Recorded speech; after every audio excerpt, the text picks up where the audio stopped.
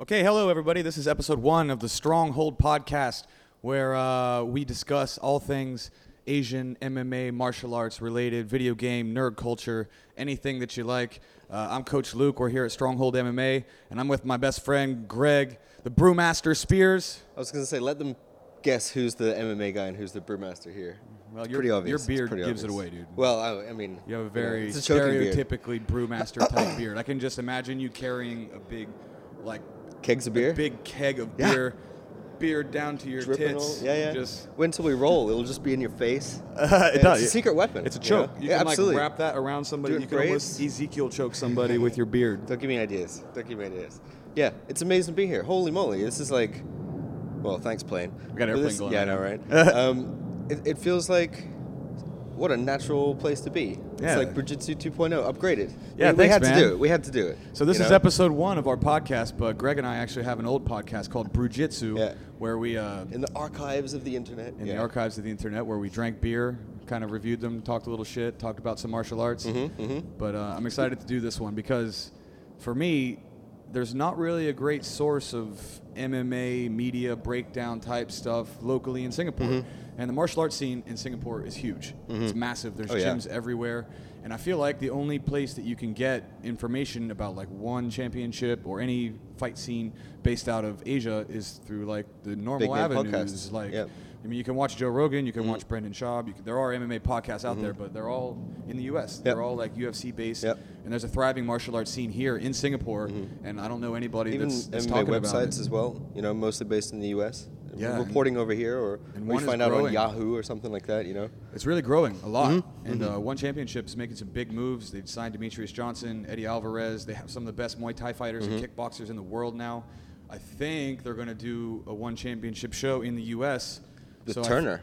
Right? With Turner, apparently. Yep. Well, Apparently. I mean, we'll see, right? So they're making big moves, and there's nobody inside Singapore within the scene to talk about it. So I feel like there's a little niche that we can hit there. And for those of you that are listening that don't know, I've been a coach in Singapore, MMA coach for about 6 years now in Singapore and Malaysia. And so I've trained at all the gyms. I trained at Evolve. I used to be a coach at Trifecta. I'm now here. I'm an owner at Stronghold Yeah, MMA. crazy. So I've been in the scene for a minute. And just be nice to get someone who's actually here, where the base of one is, and it's just great. The best MMA scene in Asia. Get the There's source so from much the horse's talent mouth. floating around here as well. And like just coming through ONE FC, admittedly, it's been a hot minute since I've watched a full ONE FC. Just time. You still call it ONE FC. Oh my God. That shit's one championship, Dude, bro. exactly. They exactly. rebranded. See what I mean? See what you I mean? you didn't See get what the I mean? memo? What jeez, how many years has it been since it was that? But just like the amount of talent coming through, like Demetrius Johnson coming in, appearing, like these are huge names, and it's really showing the caliber of fighters over here that I think went under the radar a little bit, because you'll have people that maybe are very successful in their country, but they don't have a lot of representation outside of their country, right? And to get on such a global platform like ONE is huge, and to be able to fight these big name, say American fighters or whatnot, and beat them, right? That's the crazy thing. It's like, Well, you saw Eddie Alvarez. He lost his first fight. He got knocked out by Timothy Nastyukin in like 3 minutes. I mean, he got his ass beat in that fight. That's two do you think fights. you underestimate him? Because different, that guy's just a beast. championship? Yeah. That was 2 fights removed from his Conor McGregor fight. And so he was 2 fights removed from being the UFC champion. And then he loses to a relative unknown in Asia. Yep. And even Demetrius Johnson has had tough fights, his first 2 fights. He won both of them, but he was tested a bit more than people thought. He was tested in some cases more than he was in the UFC. So it does bring a little bit of attention to the fighters in ONE. And it just shows you that in the fight game, you just don't. There are people in the unknown parts of Russia. Yeah. And of They're Asia, fighting bears in forests out Thailand. there, There yeah. are people that people don't know about who are just as good as some of these people that have been training and fighting MMA at the highest level for years. And now they're getting the recognition, so more access to like facilities and bigger name gyms and things like that. So their training just kind of hits this tipping point and explodes. Yeah. So they're only going to get better, which is crazy. And ONE has done a crazy thing where they've really tapped into this market of Southeast Asia in particular, which is a mecca for martial arts. I mean, you talk about Muay Thai with the Thais. I mean, there are countless 17-year-old Thai boys who have had Countries in half, 300 yeah. fights Yeah. who will fuck up almost everybody Yeah. at the high level in striking in particular. I mean, you get those people with some grappling and you get those people with jiu-jitsu, and that, I mean, you're talking insane levels of martial arts.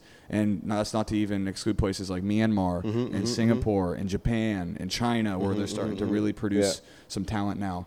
And I mean, this whole Japan section was kind of is always on the radar for it, you know. I yeah, don't for sure. think they're Japan new was to the only mecca here, other than Singapore. exactly. I think now. Yeah, you had to split your and it was before Singapore. I mean, it's not that long that it's been in Singapore, right?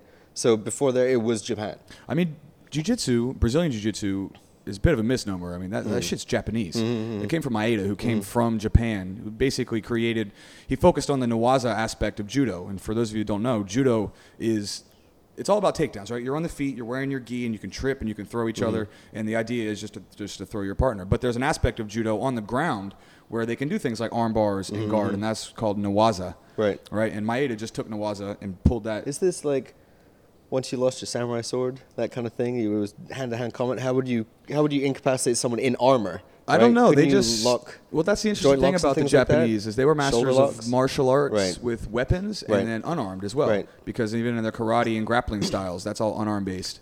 mixed martial arts. Yeah. You know? And so Maeda took that to Brazil, and he basically took it to the Gracies, and then they developed it into what it is. But it is in its heart Japanese. Yeah. So they've been the masters, in my opinion, of unarmed combat for Jiu-jitsu is the hundreds most of years. Portuguese word as well. Yeah, exactly. Yeah, because it would be judo right. if it come from the source, if it came straight from Japan. Huh. But anyway, so yeah, Japan's been the mecca, but now I think Singapore is number one. There's so many good places here. I mean, when I first moved to Singapore 6-7 years ago, there were like 4 gyms. Right. There was like Evolve. Yep. There was like BJJ Singapore. Juggernaut was around. Fight G, Impact with a K. Right. I think, and that was it. And then now there's a goddamn gym on every block.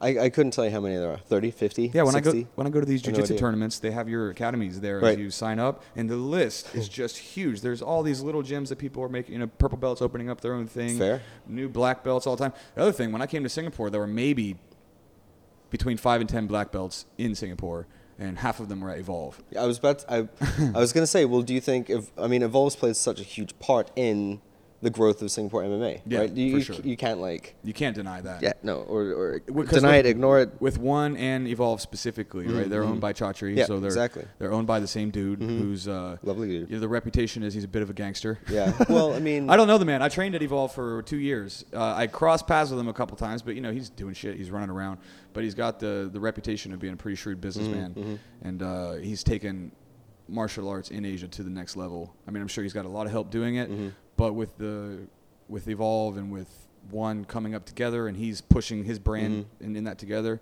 it's really just made Singapore a mecca of martial arts. And now all these other gyms are coming in to try to compete with Evolve.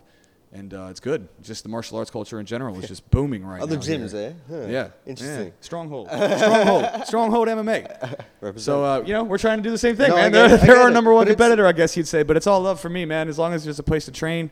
There's different markets here. There's different locations. We're the only gym within like 5 kilometers of us. So just on location alone, there's something to be said there. And as long as the martial arts culture is growing, I'm down. I mean, and Singapore, the irony is, even though Singapore is such a small place, people rarely want to travel very far. So, like, Yeah, it's there is convenience, market right? for gyms everywhere. I mean, there's 3 Evolves? There's 7 million people in fucking Singapore or some shit like that. Trust me, I don't there's... think they all go to Evolve, though. No, half. Half. I've been to some of those classes, man. They got hundreds of people in there. But then, again, it just shows you how much love there is for MMA in Singapore. Yeah. People crawling out of the woodwork at, like, 6 in the morning or, like, 9 o'clock at night. It's very trendy right now here. That's why this is why I want to do a podcast about it, because you hear on all of the Western podcasts all the time about Singapore, about One's doing all these great things, Yep. about all the black belts here, It's about always the from the level. outside looking in. I mean, we had Keenan Cornelius here when I was at Trifecta, and he came in for a seminar, and he was just rolling with everybody, and we had a group of the instructors all get together to roll with him, and he had and there were 6 black belts there, and I was there for the rolling. And he even said to us, he's like, I did not realize the level here was so high. He kind of just thought, it's in the middle of Southeast Asia, Exactly. it's going to be, but then he rolls up, and there's like 6 black belts, all Brazilian, Yep. ready to go. Yeah. Like, oh, And they were all chomping at the bit. And he was cool, man. He was cool as fuck. He was really cool to train I with. may have misunderestimated this place. Yeah, no, totally. But people are surprised when they come here about how big the martial arts culture is. And, at my gym, we're just trying to expand that. Mm-hmm. And that's another thing about these gyms, right, about Evolve in particular. I mean, they're a mega gym. Mm-hmm. There are hundreds and hundreds of people on that student roster. And, we're going for a different vibe here. Like, this is a small gym. It's owned by a couple people. There's, 2 teachers. It's the same people every day. You're going to see the same coach when you walk in the door. You're going to see me. You're going to see my wife. It's going to be the same people all the time. It's bespoke MMA. And it's one MMA program. It's not Evolve where you have one instructor this day, one instructor this day, 5 ties that you're going with. No, it's like there's a head coach, and that person's going to take care of you, and that's all it is. So we're looking for an intimate family vibe here. It's mostly like kids and working professionals, and we're inside Horse City. My gym is here, and to the left of us is a horse riding place where you can literally come and ride a horse in the middle of Singapore. Most people don't even think that's the thing. There's a bar across the street. We got a yoga studio here, a kids baby pool for training kids how to swim behind us, and then like a preschool over there. So it's just all family environment. So it's either like Clydesdales walking by or like little kids running after squirrels and shit with their parents. I'm going to have to be here at least 2 days a week. It's perfect. Like, man, for sure. Soon. You got to come train. But the vibe here is cool. And it's a low-key, much more home-friendly training environment. Everybody here is a working professional. They can't get beat up. Like, there's no one here trying to fight in one. Like, if you're 5 years old or if you're a 40-year-old dad, we're going to find a way for you to train. And you're going to train with people from every level. And but the scene here is just beautiful, man, and I wanted to make a podcast and talk about it. Yeah.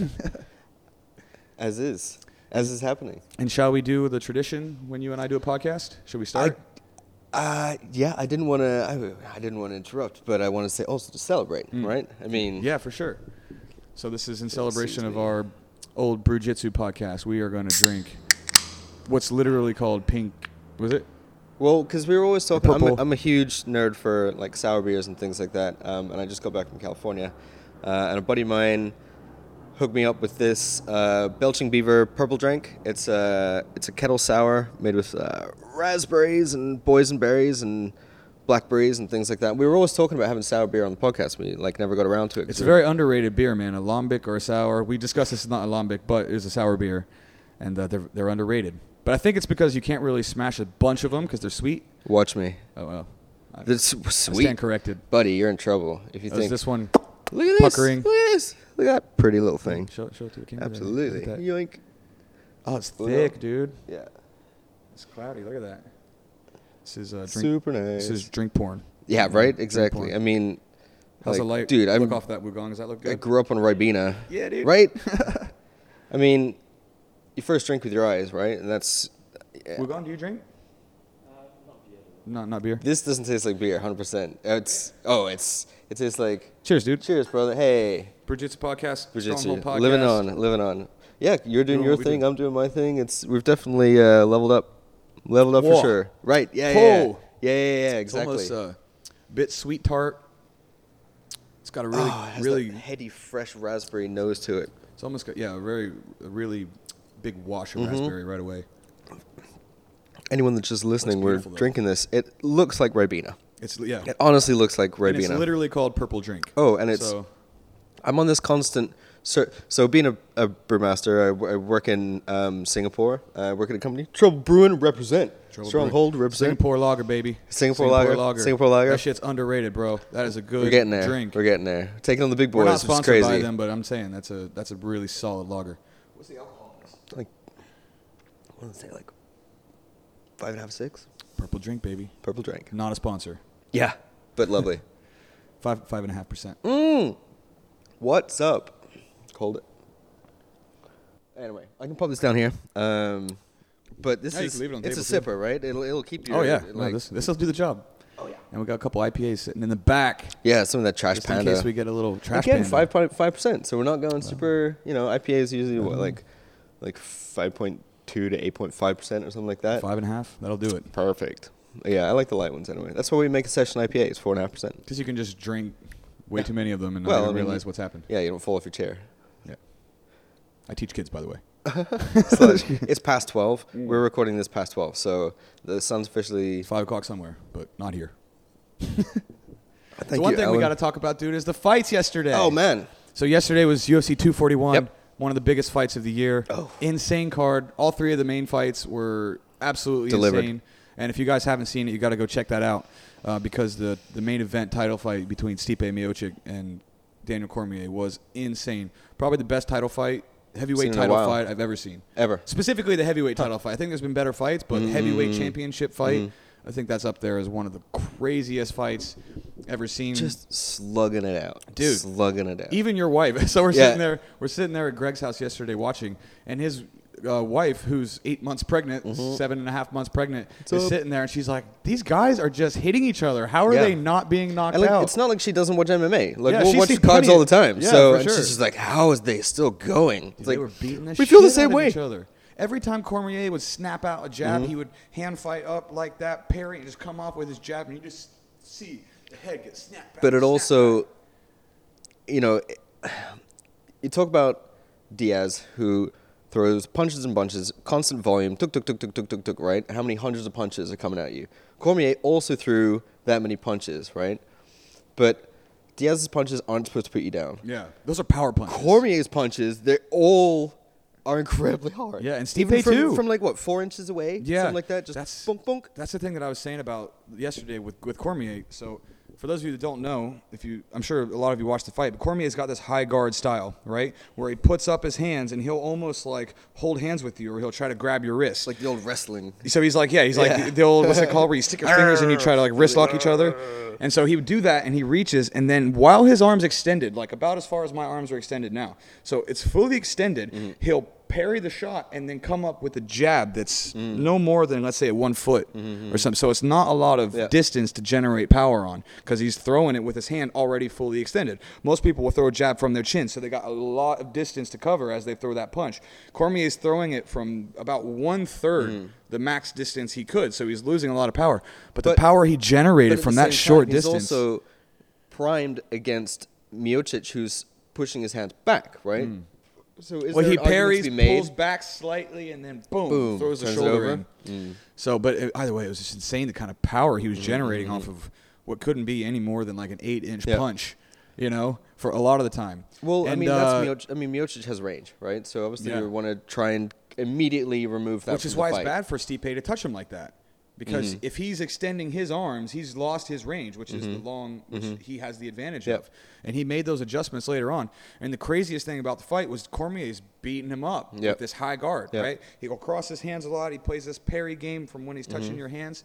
And what that does, though, is when you lift your hands up high above your shoulders like that, is it exposes your belly.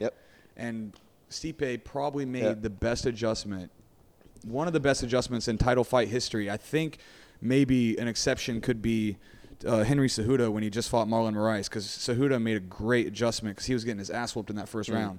And I think this is right up there, maybe even more so because this is a big rivalry fight. But, I mean, Stipe, DC was taking it to him. Took him down the first round, slammed him on his head, controlled him. I think in the second or third round they said that he was landing 80% of his significant strikes. Crazy? I mean, that is triple 80% what a normal heavyweight. Yes, a heavy throws. Which is why your wife is like, how are they hitting each other so much without falling over? And I'm like, I don't know. Like, it's insane. This is a 40-year-old. This is two dads just beating the shit out of each other. Yoel Romero, same thing. 42 for him. Like, taking a beating, still going. Some of these people are freaks, man. But anyway, so spoiler alert, the fights were yesterday. But Stipe made an adjustment, and he started throwing the liver shot in the third round. So Cormier's hands... And sorry, carry on. That's all right. So Cormier's hands are up like this, and when Cormier is going up here to fight, crazy statistic, right? Stipe comes down, drops his shoulders, and then punches Cormier in the liver. He hadn't thrown a liver shot the entire fight, right? He hadn't thrown that punch the entire fight. He finds it in the fourth round, so they're on minute 16, 17 of this brutal fight. He throws one liver shot. DC drops his elbows slightly. He sees that he hurt him, and then get this, everybody, over the next 2 minutes, he threw 16 more liver shots. Oh, 16 more, yeah. 16 more. I think he threw 17. Wow. He didn't throw that punch the entire fight. When he found it once, he spammed that shit and busted up Daniel Cormier's guts until he couldn't keep his hands up, and then hit him with a 1-2, dropped him, put him on the fence, and then finished him. But he could Masterful shit. True, but you have to be so durable to have lasted 3 rounds of those in-your-face punches to be able to say, you know what, these aren't putting me out, so I'm going to take a risk. I'm going to take a couple on the face, but I'm going to exchange for something that's new. Like, that's 15 minutes of watching your opponent, hit you with fairly similar things. And right? once he found it, he knew it. Well, yeah, he knew it right away because and it's otherwise he late, would not have thrown it so many you're times. more tired, you know, like as the rounds are getting on, things like that. Plus, if your hands are up the whole time, you know, and he's got that extra range, it's asking for it. Yeah, you know? and, well, but only if you have confidence in your chin, which he proved in the previous 3 rounds. Right. Well, one of the crazy things about this, for those of you that don't know, maybe you're new to martial arts or you're not into it at all, body shots in particular are one of the most veteran moves that you can do. And he did this in 2 senses of being just a savvy vet. The first one was that he didn't throw them until late in the fight. He saved them. He saved them until they really add up the championship rounds in the 4th and 5th round. So right away, brilliant. Because he wasn't spamming it the whole time. He didn't give a tell on it. He waited until they work. Start shanking that gas tank. Yeah, exactly. Right when, and then it's like death by 1,000 little fucking jabs and hooks to the body, right? And then, so that's the first way that it was masterful. And the second way that it was masterful was the fact that he adjusted tactically to find it. So it's not just the fact that he's investing in those body shots late, which is huge in its own right, but it's that as soon as he found it, they found that spot, that weakness in the high guard of Cormier, he just dug into it, made a masterful adjustment. It was one of the craziest turns I've ever seen where you could just gradually see the shift going, and anytime there's a fight that gets finished or near finished by body shots, it's such a technical move because if you're going to get in close and hit the body like that, especially against someone like DC where he's a master of being in tight, you have to be way closer to throw a body shot than you do to throw a straight punch or a kick. So to dip your head down, you're up here in your guard, right? He drops his shoulder, loads up his other shoulder, and then he comes up in a punch that you call the liver shot. You're aiming right underneath the elbow, right? There, and you can do it particularly when somebody's punching and trying to throw the cross. You can slip it or you come right around and kick hit as well, right? And it is just the most brutal strike. Greg and I and his wife were talking about this yesterday.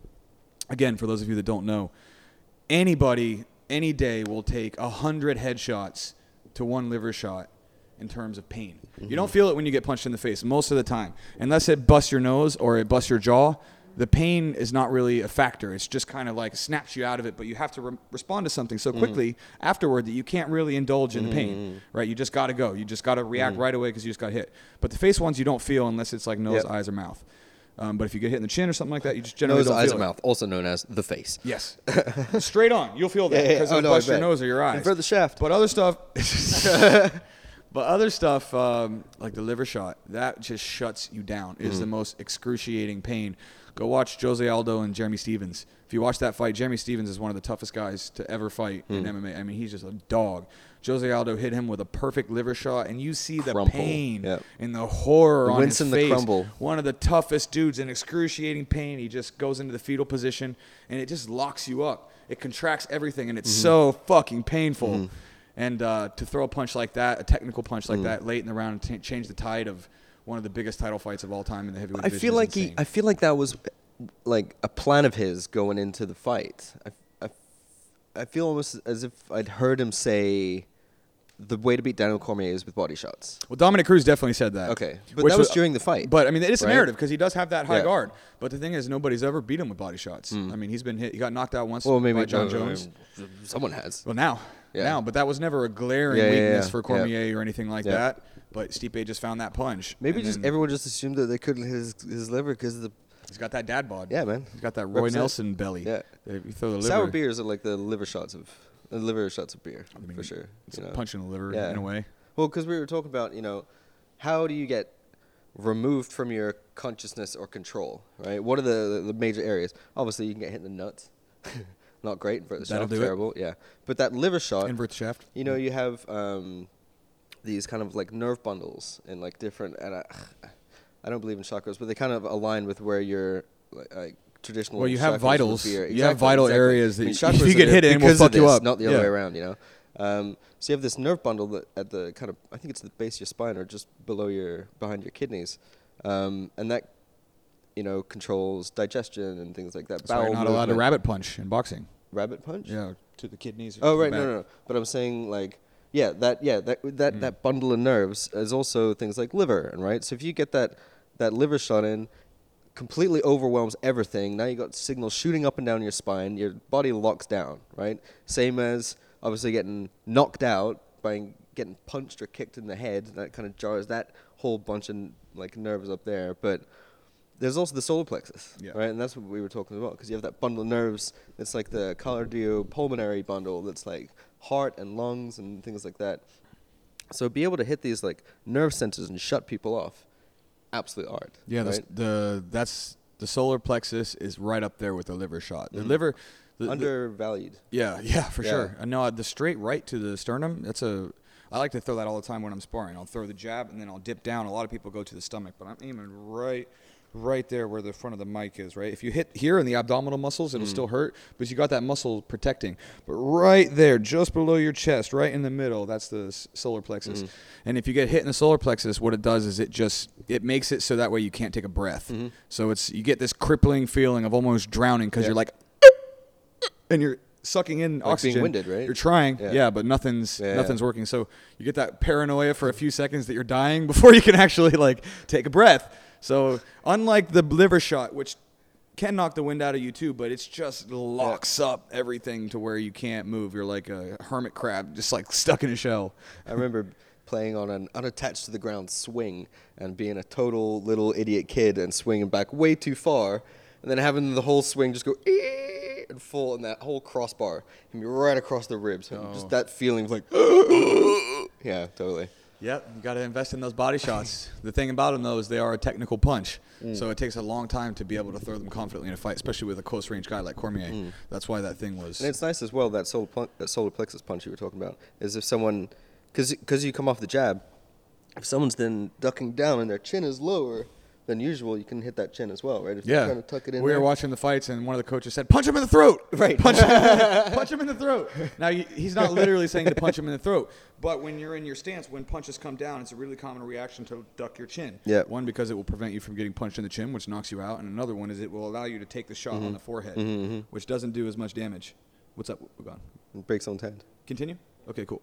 So you duck your chin, and you can catch it on the forehead, which will hurt the hand, Yep. and it tends to not rattle you as much. So the coaches will tell you to punch them in the chest, punch them in the throat, because when they dip down, you'll hit the chin. Romero caught a couple of times like that as well. Yeah. Because this is when he wasn't sticking his tongue out. Yeah, But what was I don't that? know. The whole fight, he's like, No, did anyone mention it at all? Is he on like ecstasy or something, dude? He's just like, Just tasting the whole- air. yeah, it's like, I what's mean- going on, dude? I was waiting for him to get kneed in the chin while his tongue is out, and then it just severs it, and it's flopping on the mats. Is it, I mean, there's psychological warfare, right, that goes on. But he never did that before. What is Not that I can tongue, though? remember, What but is it's like, is this it is like gonna scare you. Like, but every time he did it, we stopped and we're like, what's he doing? and Right? then So Costa if you- started doing it. So they're Back. they're like these weird guys in a cage fight punching each other and then sticking their tongues out at each Because other. it was like Romero's tongue the entire time was still tongue colored, and like Costa's was bloody. So it was like in that back and forth, Romero still feels like he's winning. It's like, oh, your tongue's getting bloodier and bloodier and bloodier. Who Keep did you showing me your think tongue, won? then. Who do you think won? It was a close fight. I thought Romero won it. A lot of people thought Romero won it. I thought Romero won it. I watched that fight only once. When I watched it, I thought Costa won, but I didn't watch it again. That's what replays are for, right? I mean, that first round is tricky because they both knocked each other down, Yep. and it was a bit wild, and it was back and forth and chaotic. But he's got a couple tough decision losses. That second fight with Whitaker, he wouldn't have been the champ because he didn't make weight, but a lot of people thought he won that fight. A lot of people thought he won this fight. But then again, he had a couple shady ones too, like the Tim Kennedy fight where he was kind of cheating and stuff. So maybe karma's just catching up. He just got $23 million lawsuit from that fine. popping hot for steroids, so he's all right. Yeah. Well, see, it's not like he doesn't deserve it. Yeah, and like 42 one years dude, old. Like that's a hard dude. Yeah, 42 years old. He looks like a Greek god. It's insane. Shorter, yeah. I mean, that was the best body fight of all time. Yeah. Yeah. Right. Costa Fighting and bodies. Romero. And then Diaz and Pettis. What'd you Diaz think about Pettis, that fight? Great fight. I really enjoyed that. Well, I enjoyed it because I like Diaz brothers. It was Getting to come and sit competitive, back. though, dude. It was Well, yeah, competitive. but it felt like this is kind of why I felt like Romero should have won, right? Is that it's not just a fight between bodies, it's a fight of wills as well, right? And if you have one consistent, unerring will every round, like for 3 rounds, you're the same fighter coming forward, like do. If your opponent is like, how can I describe this? Has a game plan in the first round, second round then adapts his game plan, third round starts to like mock the other fighter, right? The consistent fighter.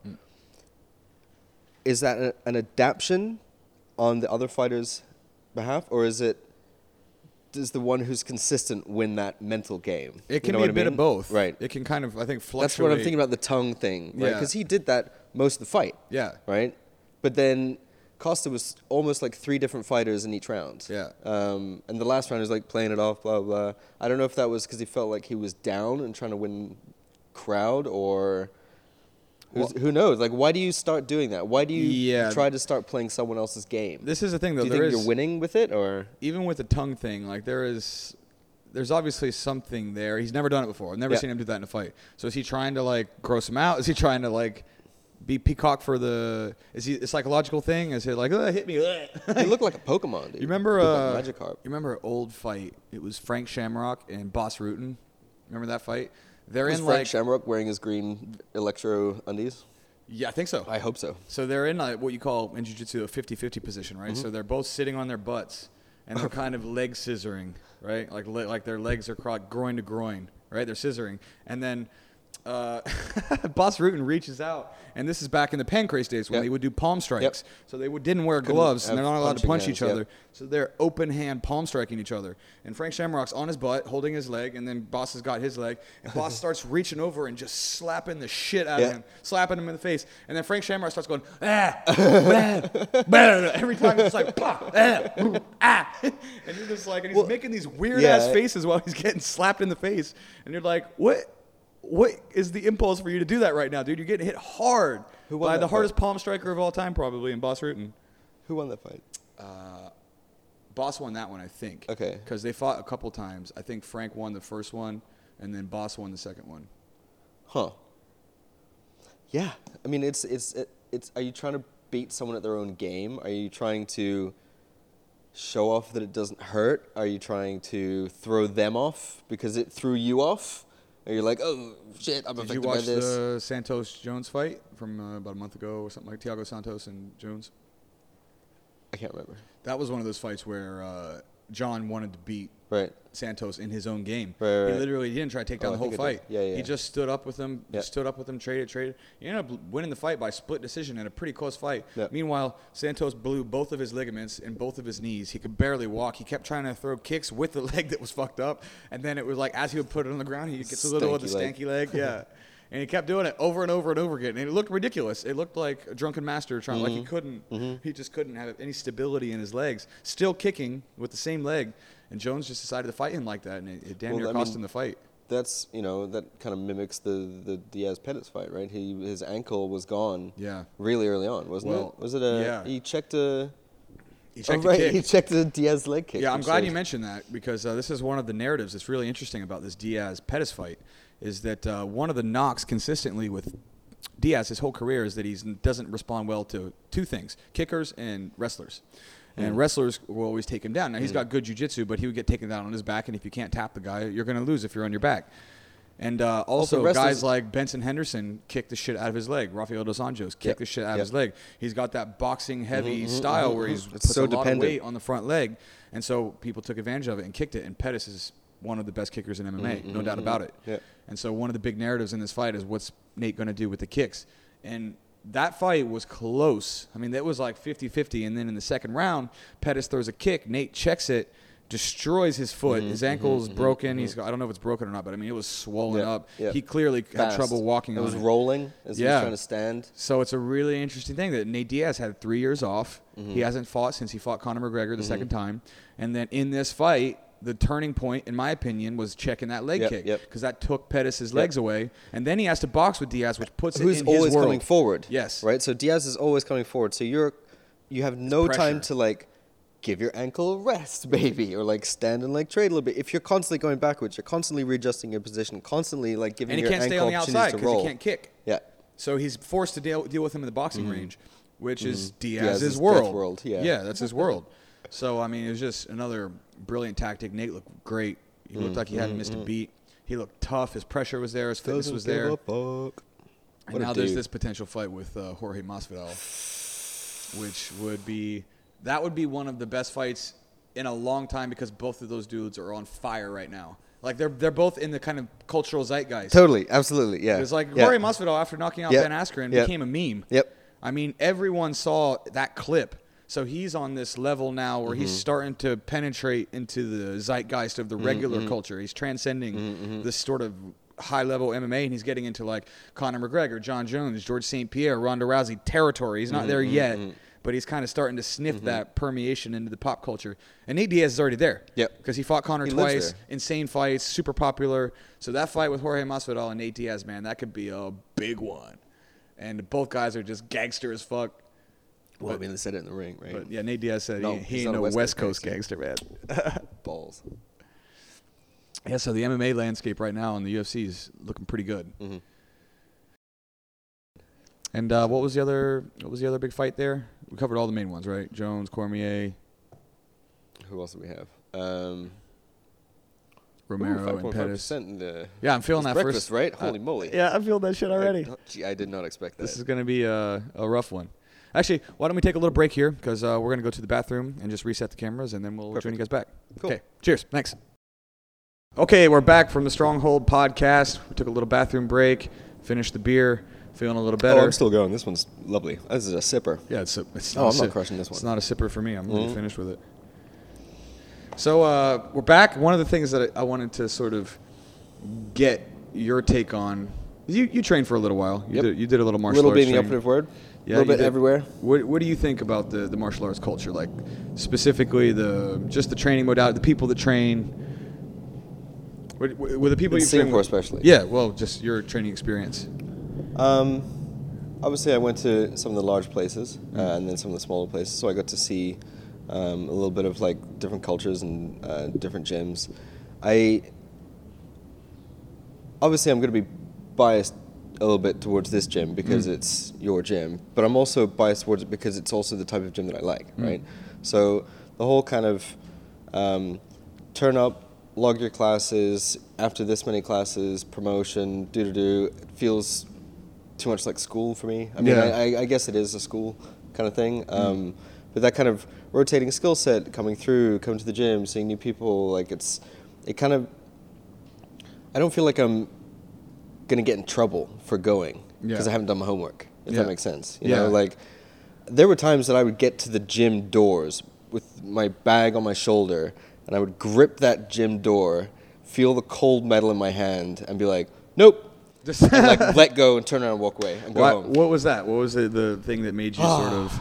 Was it a Just- little anxiety about the training? Was it just like what was it that turned you around? I think it's just everything rolling in together plus like a slightly negative outlook. So you think that either something's going to go, and also, I mean, I tend to push myself way too hard, way too short, right, and look like an idiot. Yeah. Because I'm trying really hard. It's like the want to do is massively undermined by the physical capacity to actually do. Yeah. Right.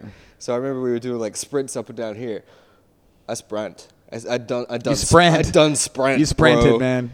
Like for a good 20 feet, and then the angle changed. Immediately, just pile drive my face into the floor. Right. I remember that when you Dude, ate shit at the I whole did- trifecta. Yeah, totally. I did that on my first warm-up run at Evolve. Right, we were Just going around the corner. And a little I too slipped, excited, too fast. Just ate shit. Yeah, slipped out, and I was like, "Huh, okay, this could be a repeating thing." Well, but I mean, I one thing I loved was being able to train with like people's of like massively different skill sets in the same class. Right, that's very cool. Yeah.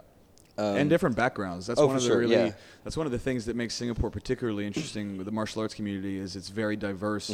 Singapore, if you're the one person listening from West Virginia or something like that. What's up, man? If you're the one person listening from Hey, there, y'all. Singapore is very diverse. I mean, there's 4 official languages here, like the Indian language, Malay, English, Chinese. You see, everybody's multicultural. There's tons of Muslims here. There's tons of Christians here. There's tons of like Buddhists here, and you see all of that when you go on the mat. I mean, totally. The diversity is insane. Like Ramadan effects training for sure. Yeah, like no, people come see in here yeah. not drinking, Yeah. not having had water all the day, and then Craziness. they'll come and roll and they'll do That's jiu-jitsu or like- Muay Thai for an hour. That's some. Wow. Those people are strict about it, man. Totally, man. I take my It's hat one of the off best to them. things about Singapore is you Yeah. get exposed to that kind Yeah. of stuff. Because I'm from West Virginia. I'm from a small town. There are like couple thousand people, all of them white. Right. So everybody was white. Right. So now here I'm the minority. Like I live in Sembawang, dude. I'm the only white dude in the entire HDB area. It's a Chinese, Indian, heartland type area in Singapore. This is where my wife's parents live, and I'm staying there. And I like the fact that I traveled out and I get to see places like this. And one of the other things that's interesting about Singapore is there's these different backgrounds, different religions, but no one talks about it. Well, and it's not, no one, or rather no one talks to you about it. Comedians If you ask people about, they'll tell you, but no one's trying to explain themselves to you. No one's like trying to preach to you. No one's trying to evangelize whatever their beliefs are to you. They have their own, Just vegans. and it's very multi-diverse, but nobody's preaching that shit at you. It's just, it's for them. And I love that about Singapore. It's like, it's a very, religion and everything, it's for the individual. It's not, they don't feel the need to But it's a mutual respect thing, right? So it's kind of, Singapore is this beautiful little gem, right, in the world. It's this very heavily controlled, but at the same time the control works, right? So you have... nobody seems to care too much about the control. Well, it's not like other countries where... It's kind of because it works, right? So in other countries... So in Singapore, for example, in like HDB blocks, there are different quotas for different like religions and races and families and stuff like that. And the whole point is to force integration, right? So that the kids are going to school together. Yeah. Right. So it doesn't matter if you're Chinese, Malay, Singaporean, like Indian, blah blah. All your kids are going to grow up together, and it strays away from like, I mean, I hate I don't want to use the term ghettoification, but that's exactly kind of what it would be. Is people creating small enclaves. Yeah, there's not really ghettos here or projects in Singapore. I mean, it's all like this is one of the insane things about it. If you say to anyone else in the world, "Oh, most of the housing here is government housing," they'll like kind of like roll their eyes like, "Oh no, that's terrible." It's a pejorative. But then you show the government housing, they're like, "Holy moly, this is like the HDBs are awesome. A-star living anywhere else in the world." Listen, I mean, I lived in condos when I first came to Singapore, and I sort of lived in the stereotypical. This is where white people live in Singapore, like at the condos by the international schools. Was it in Holland Village? I did that. It was a dairy farm. Right. And then, but in a nice sort of expat area of Singapore, and then I lived in HDB flats in Sembawang and in Bukit Panjang. Those HDBs are nice. Totally. Government housing is excellent. Big, plenty of space, way more space than in like London, New York, Japan. And you get these 3-bedroom, 2-bedroom HDB flats. They're big for a city. Like they can be. They can be. Depends where. It depends where. The older ones, particularly. Yeah, are well, large. I mean, people love really the older big, ones. but they're not that expensive. And compared to the government housing, like in the U.S., if you're on like the HUD program or something like that, dude, those things are shit. You only get to own it for what, 99 years?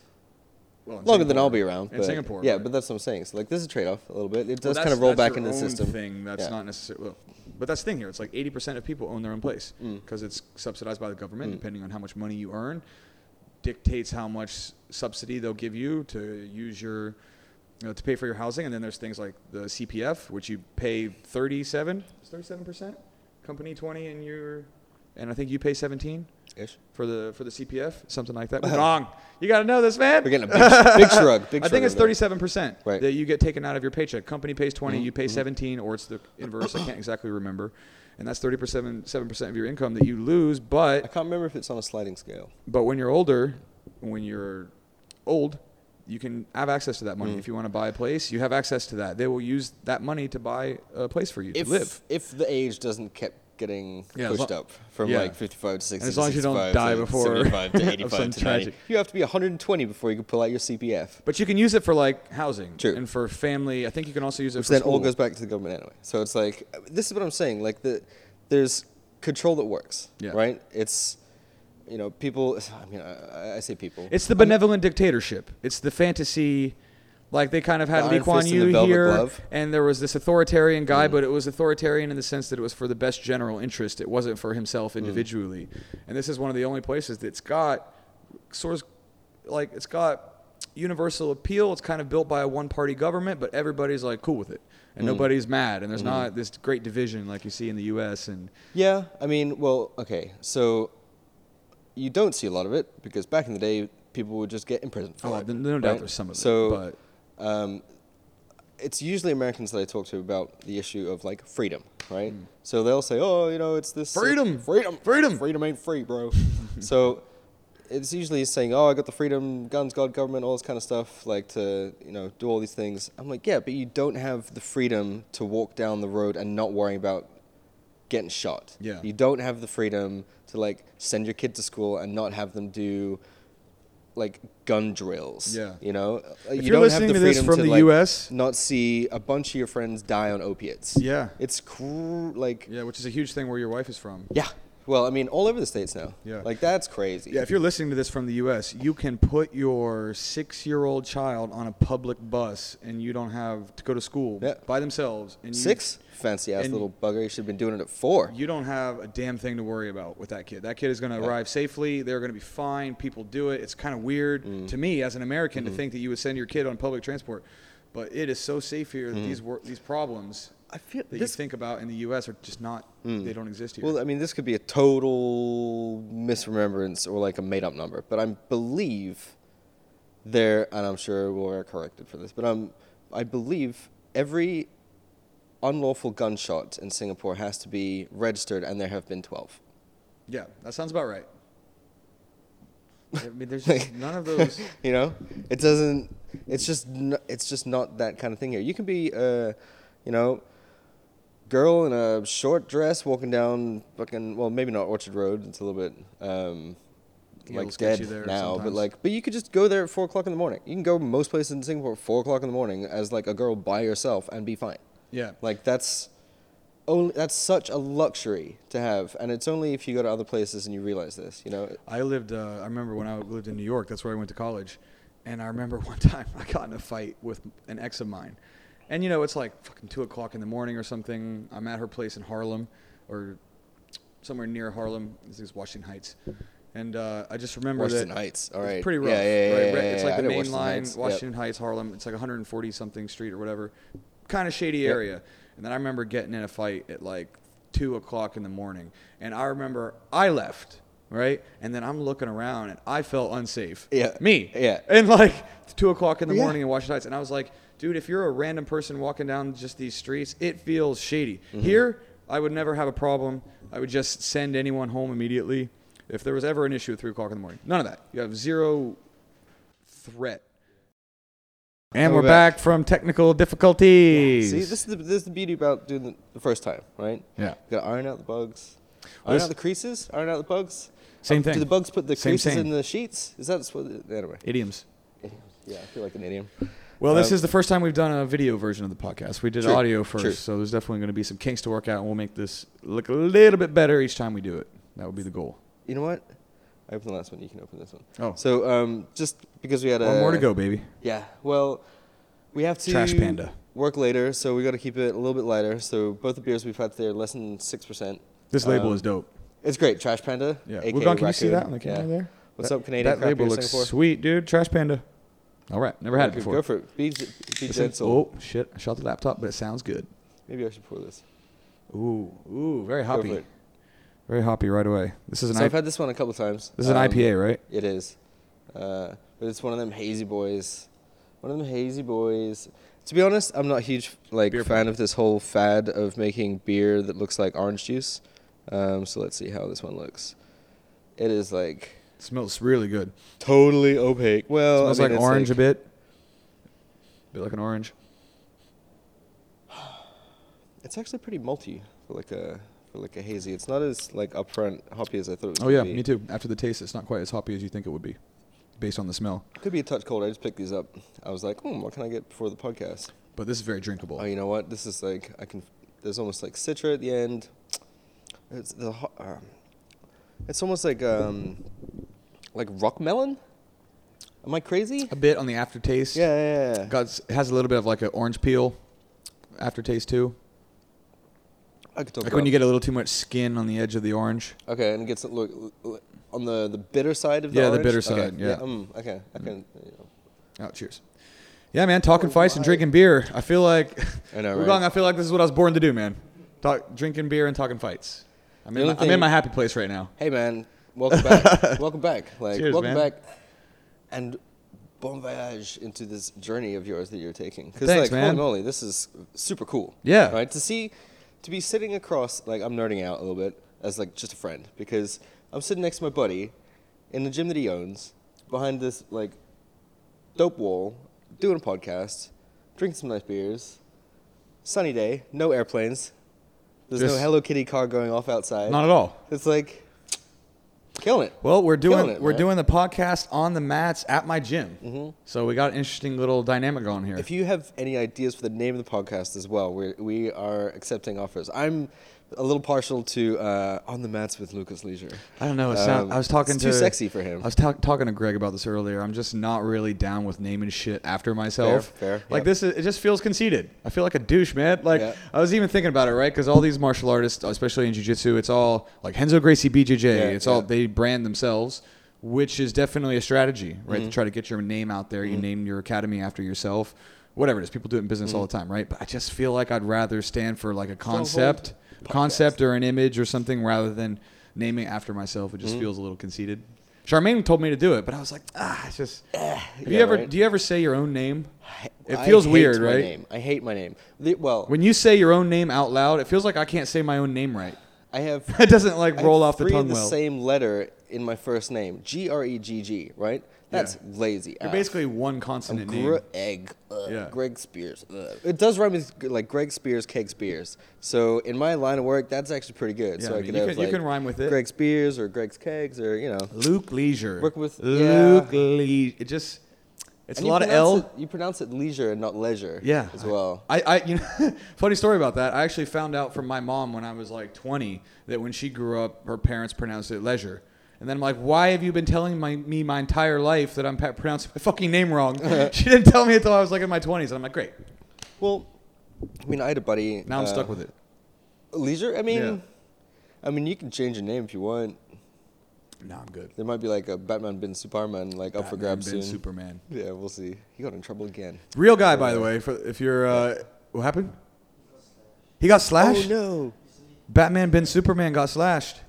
He Oh, wasn't shit. doing enough of that close quarters training, man. Dude, I thought you he can't got- have a name like Batman bin Superman and not be a fucking badass. How about if he's open- not Keanu Reeves-esque? What are we doing? Open shout out to Batman bin Superman. Yeah. If you want to come Come train, on the podcast. If There you Batman, go. if you're listening. Yeah, I'm Batman. from Superman. That's the niche. Listen, That's dude, the if niche you part. want to be on a podcast, I'm down. Batman bin Superman. Find me. You heard him here first. Find me. You heard it here first. Totally. And be able to have like these kind of longer form podcasts that are like 45 minutes, an hour and a half, depending on the guest, depending on what it is.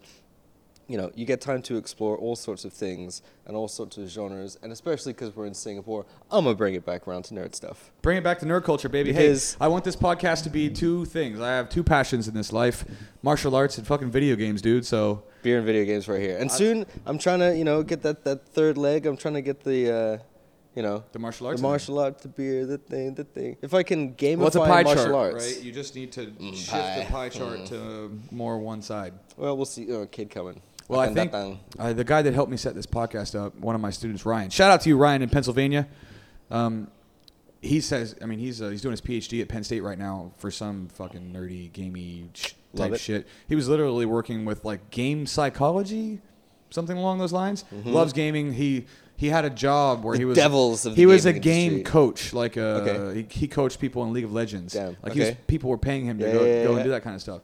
So he tells me that he's got contacts in the Singapore gaming scene. Love it. And I And it's- definitely intend on getting them on the podcast. Singapore's such a crazy cool vortex, right? Because you might not have people that come here for more than 5 years, right? But you'll get so many people that cycle through here for like 3 to 4. Yeah. So all the industries that are based here, so you have like the gaming industry, you have like voiceover work, you have all of the like very kind of techie things. I think, what was it? It was creative based here, like back in the day. It's just this little like Asian hub, this little Asian mecca for like these weird, interesting people to all kind of connect. And it's very transient, to your point. Totally, Like yeah. every 3 years, Yeah. you get a new cycle of people, a new cycle of Yeah. foreigners. So I've been here. I'm 34. I came here when I was 4. Yeah. So like I've been around a little bit. I had some years in Australia. I went to Scotland for uni, but like Singapore's always been my home. And it's it was a little bit disparate between the groups, right? There was a little crossover in those very niche subjects, but Singapore's such like a gaming people. Like young Singaporeans love gaming, Yeah. right? So all that crossover is starting to happen a little bit more. All of that crossover is now starting to take place on the mats as well. So well, it's- we you were get just this, talking like- about this, yeah. right? About this culture here that's very unique. And I said it earlier. Eddie Bravo talks about nerd assassins in jiu-jitsu. And let me tell you something. 100%. You think they're nerd assassins in California, come to Singapore and then talk to me about nerds. Yeah. This is the king nerd culture, man. I'm the fucking going to do this. I'm going to be the king of the nerds. Yep. All right? Because these are my people. I love Singapore, man. Studying everything is the martial art of Singapore. Everybody's studying, like, I don't know what it is about the culture here, but those kind of people are made for jiu-jitsu because it does come to the point where you were talking about gamifying right earlier in your life, and that's what people tend to do here. It's not really so much competition, but it is a little bit more of a game. Like jiu-jitsu in a Western context, I think in America, it's more considered a sport. Yeah. It's like a competition. It's like winning. I'm gonna kick your ass, bro. Whereas here, it's much more of like a case study. I'm gonna study harder. It's a case study here of martial arts. Yeah. It's not about beating you. It's about solving a problem, which is, I think, a way more logical, detached way to view martial arts, which is what I like in people that are doing martial arts, right? Is having to step back, don't be emotionally connected to it, because that's when injuries happen and egos come into play. And it just needs to be a game. I hit you more than you hit me. I touch you up. I tap you. There's a parameter. There's a rule set to this game. And that's what I teach it to kids, right? Everything's a game. Who's going to win? Whoever gets a takedown. That's the goal, right? The game is I take you down. I get a point, right? Okay. We're going to play guard now. One person's on top. I bet you can take those kids down super easy, though. Like, you get all the points. I'll destroy those kids. Yeah. They don't stand a chance. 5 of them could attack me at once, and they're all going down. In one kick. In one roundhouse. Wheelhouse kick. 360. Wheelhouse kick? Roundhouse kick? Yeah. I think it would take 30 kids before they could take me out. And they would all have to mob me at once. That's a good question. Because, like, 5 versus 11. Yeah. Once they 30 11-year-olds, you're getting stumped. It depends on if they can dogpile me or not. I should just, like, stick out my arms and then spin 360 full power. But then, no, that has a time limit on it. What's the strategy for fighting 39-year-olds? How many? What's the best way to I don't know, gamify this situation? 39-year-olds are nearly 40, so like maybe they're a little bit tired, so probably drag them into deep water. Yeah. I know what you're saying, but point is, if you're a 9-year-old and you're thinking about it, you don't stand a chance. But you might stand more of a chance if you come and train at Stronghold. Yeah. So give yourself a leg Bring up. 40 of your friends and let's do an experiment. That's not what I meant. No, but hell. But it's interesting, though, because this is one thing that I always think is interesting. I literally get paid for the last 6 years to beat up kids. Yep. Part of my salary. Teach them to beat Part of each my other. salary is, safely. No, I beat them up. I don't let them beat each other up much because kids the same age, they don't have control. So it's not them beating. If you bring your kids to me, I will beat up your kids for you. And I will do it with a smile on my face and love in my heart. This sounds so terrible. It's interesting, right? Because I say the same thing about my wife. And it's just a joke, right? I'm just talking shit. Yep. But it's one of these interesting things. My wife, for example, is an owner at this gym. She's been training with me full-time for about 4 years. Maybe a bit more. And she's getting to the point now, 6-7 days a week for 4 years, nonstop. She's always training. So she's getting to the point where she's getting some skill. And like when I spar with her, if we're doing Muay Thai or even grappling, she's getting to the point now where I have to push her a little bit. Because before, it's just play, right? Plateau, just play, and there was such a level difference that everything was teaching her. Yeah. But I was telling you earlier, now she's getting to the point where she's getting enough skills where I have to up the intent. You slowly up the intensity. Otherwise, you're not going to build the skill that's necessary as people start to go up higher level. So a lot of my training with her gets more physical. Yeah. And when some people watch it, they're like, dude, what are you doing? You're beating up your wife. And I'm like, no, it's very controlled. It's very specific. So personal. Yes. Yeah, it's because it's like the most personal relationship you can have. This is where the dynamics get weird, right? Because it's one of the fascinating things about my job. But we have bad days. We have bad days where we train. And we have bad days where we train and we're sparring with each other. And you have to be able to kick and punch each other. And my wife, God bless her, she's. I'll get her on the podcast one of these days. She is the type of person who's emotional like everyone else. And listen, if you have a bad day and you're in training and you're sick of getting hit and then you get kicked one time and then she'll all of a sudden she's throwing hard shots because she's mad. Yep. And this is more husband beating than wife beating. I'm just like weathering like, oh God, what's going on? As I'm like touching her, she's swinging like full power on me and stuff. And there's this weird dynamic that develops. And one of the most fascinating things, and it's also true with the kids, because you're building them up from small, and you're trying to slowly push them. Prepare them as well. But you have to push them. You have to make them uncomfortable because it's martial arts. You're learning how to punch and kick and grapple and choke and armbar. And even the kids that come in for jiu-jitsu, when you're learning how to do a rear naked choke on somebody, it's interesting to explore the dynamic of how in martial arts we're teaching you to not be violent at the same time that we're teaching you how to apply violence. And there's this Controlled interesting, violence. And it does in fact work, because I can tell you right up, I've been studying martial arts for 15 years. I've never been in a street fight my entire life, never once. I've never gotten to the point where I've been in an altercation and wanted to hurt somebody. I know what it feels like. I've been doing this for so long. That situation is so like unappealing to me because I've been exposed to it so much. And martial arts has that effect. Once you learn the control, it changes how you view violence. You fear less in terms of like how you're going to react. It takes that big question mark away. So yeah, like, people don't that's the freak first part. out and like that's the self-confidence that will come with it. That's the first part. But then after the self-confidence comes, like I could beat this dude's ass or whatever. No, but the self-confidence. Yeah, exactly. But then that's step one, right? Is it builds that self-confidence, which is why it's great for kids.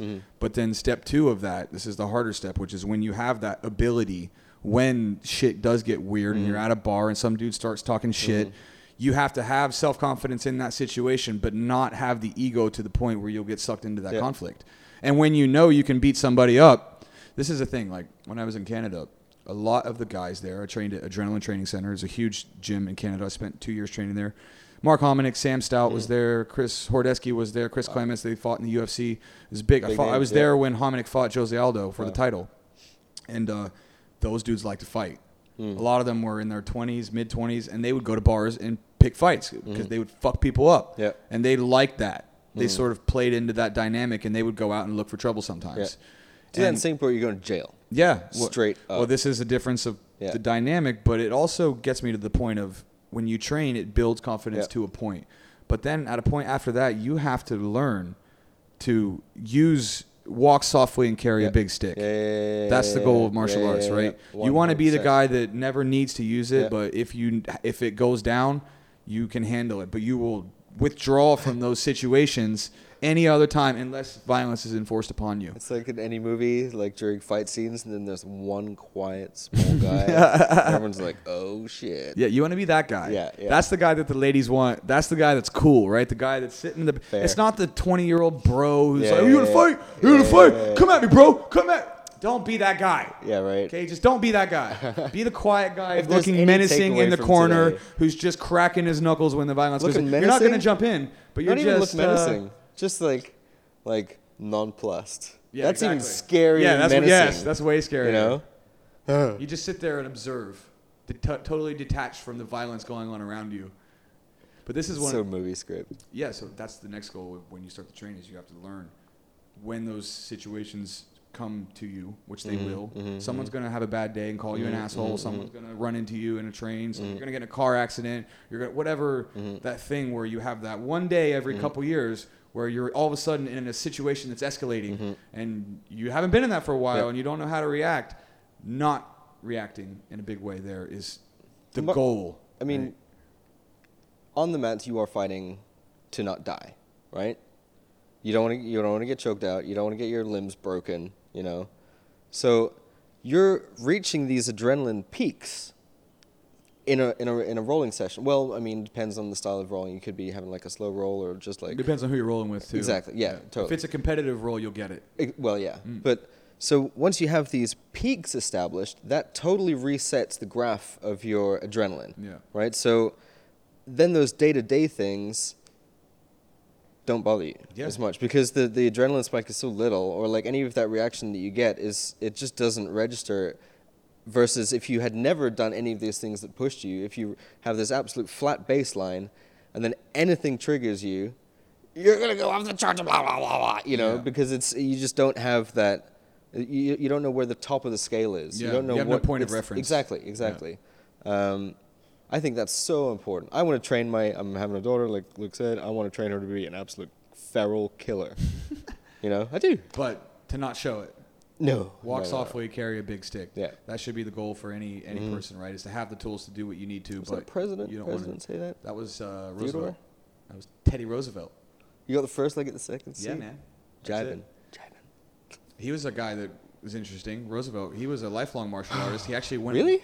He actually went blind when he was in office because he would hire people to come, and he would have a boxing ring set up in the I thought White he was House. a boxer. Yeah, I didn't know he was just like a. No, well, he I guess he talks about jiu-jitsu too. He Oh, did really? judo Wow. too. Yeah, he did grappling too. Was he charged the Light Brigade, or was that? Did he or Rough Riders? Yeah, Rough up Riders. the hill. Rough Riders was Roosevelt. Badass Yeah, man. I think he literally went blind in office because while he was the sitting president, he organized a sparring session with like pro fighters, and he got hit so hard that he fucking went blind in one eye. This is the sitting president of the United States You're not supposed during to- the colonial era You're not of supposed the to talk U.S. about Presidential Fight Club, Luke. I know that That's he's him and Lincoln apparently was a grappler too. Really? I don't know if that's true, but Roosevelt for sure. I heard Lincoln that looked rumor. like he had really long limbs. Maybe he could He's set up tall. triangles like super easy. Yeah, chopping wood all Just day, throw him dude. over. He chopped wood all day? Wasn't I he the thought log cabin guy? Oh, jeez, man. This is your country, not my country. I don't know. Although I should know this because I'm married to an American. Well, Yeah. I do. So, Yeah, well, it is what it is. How those cameras do it. Yeah, I think actually we're going to probably wrap it up for our first podcast. If you're listening to this, thank you so much for coming.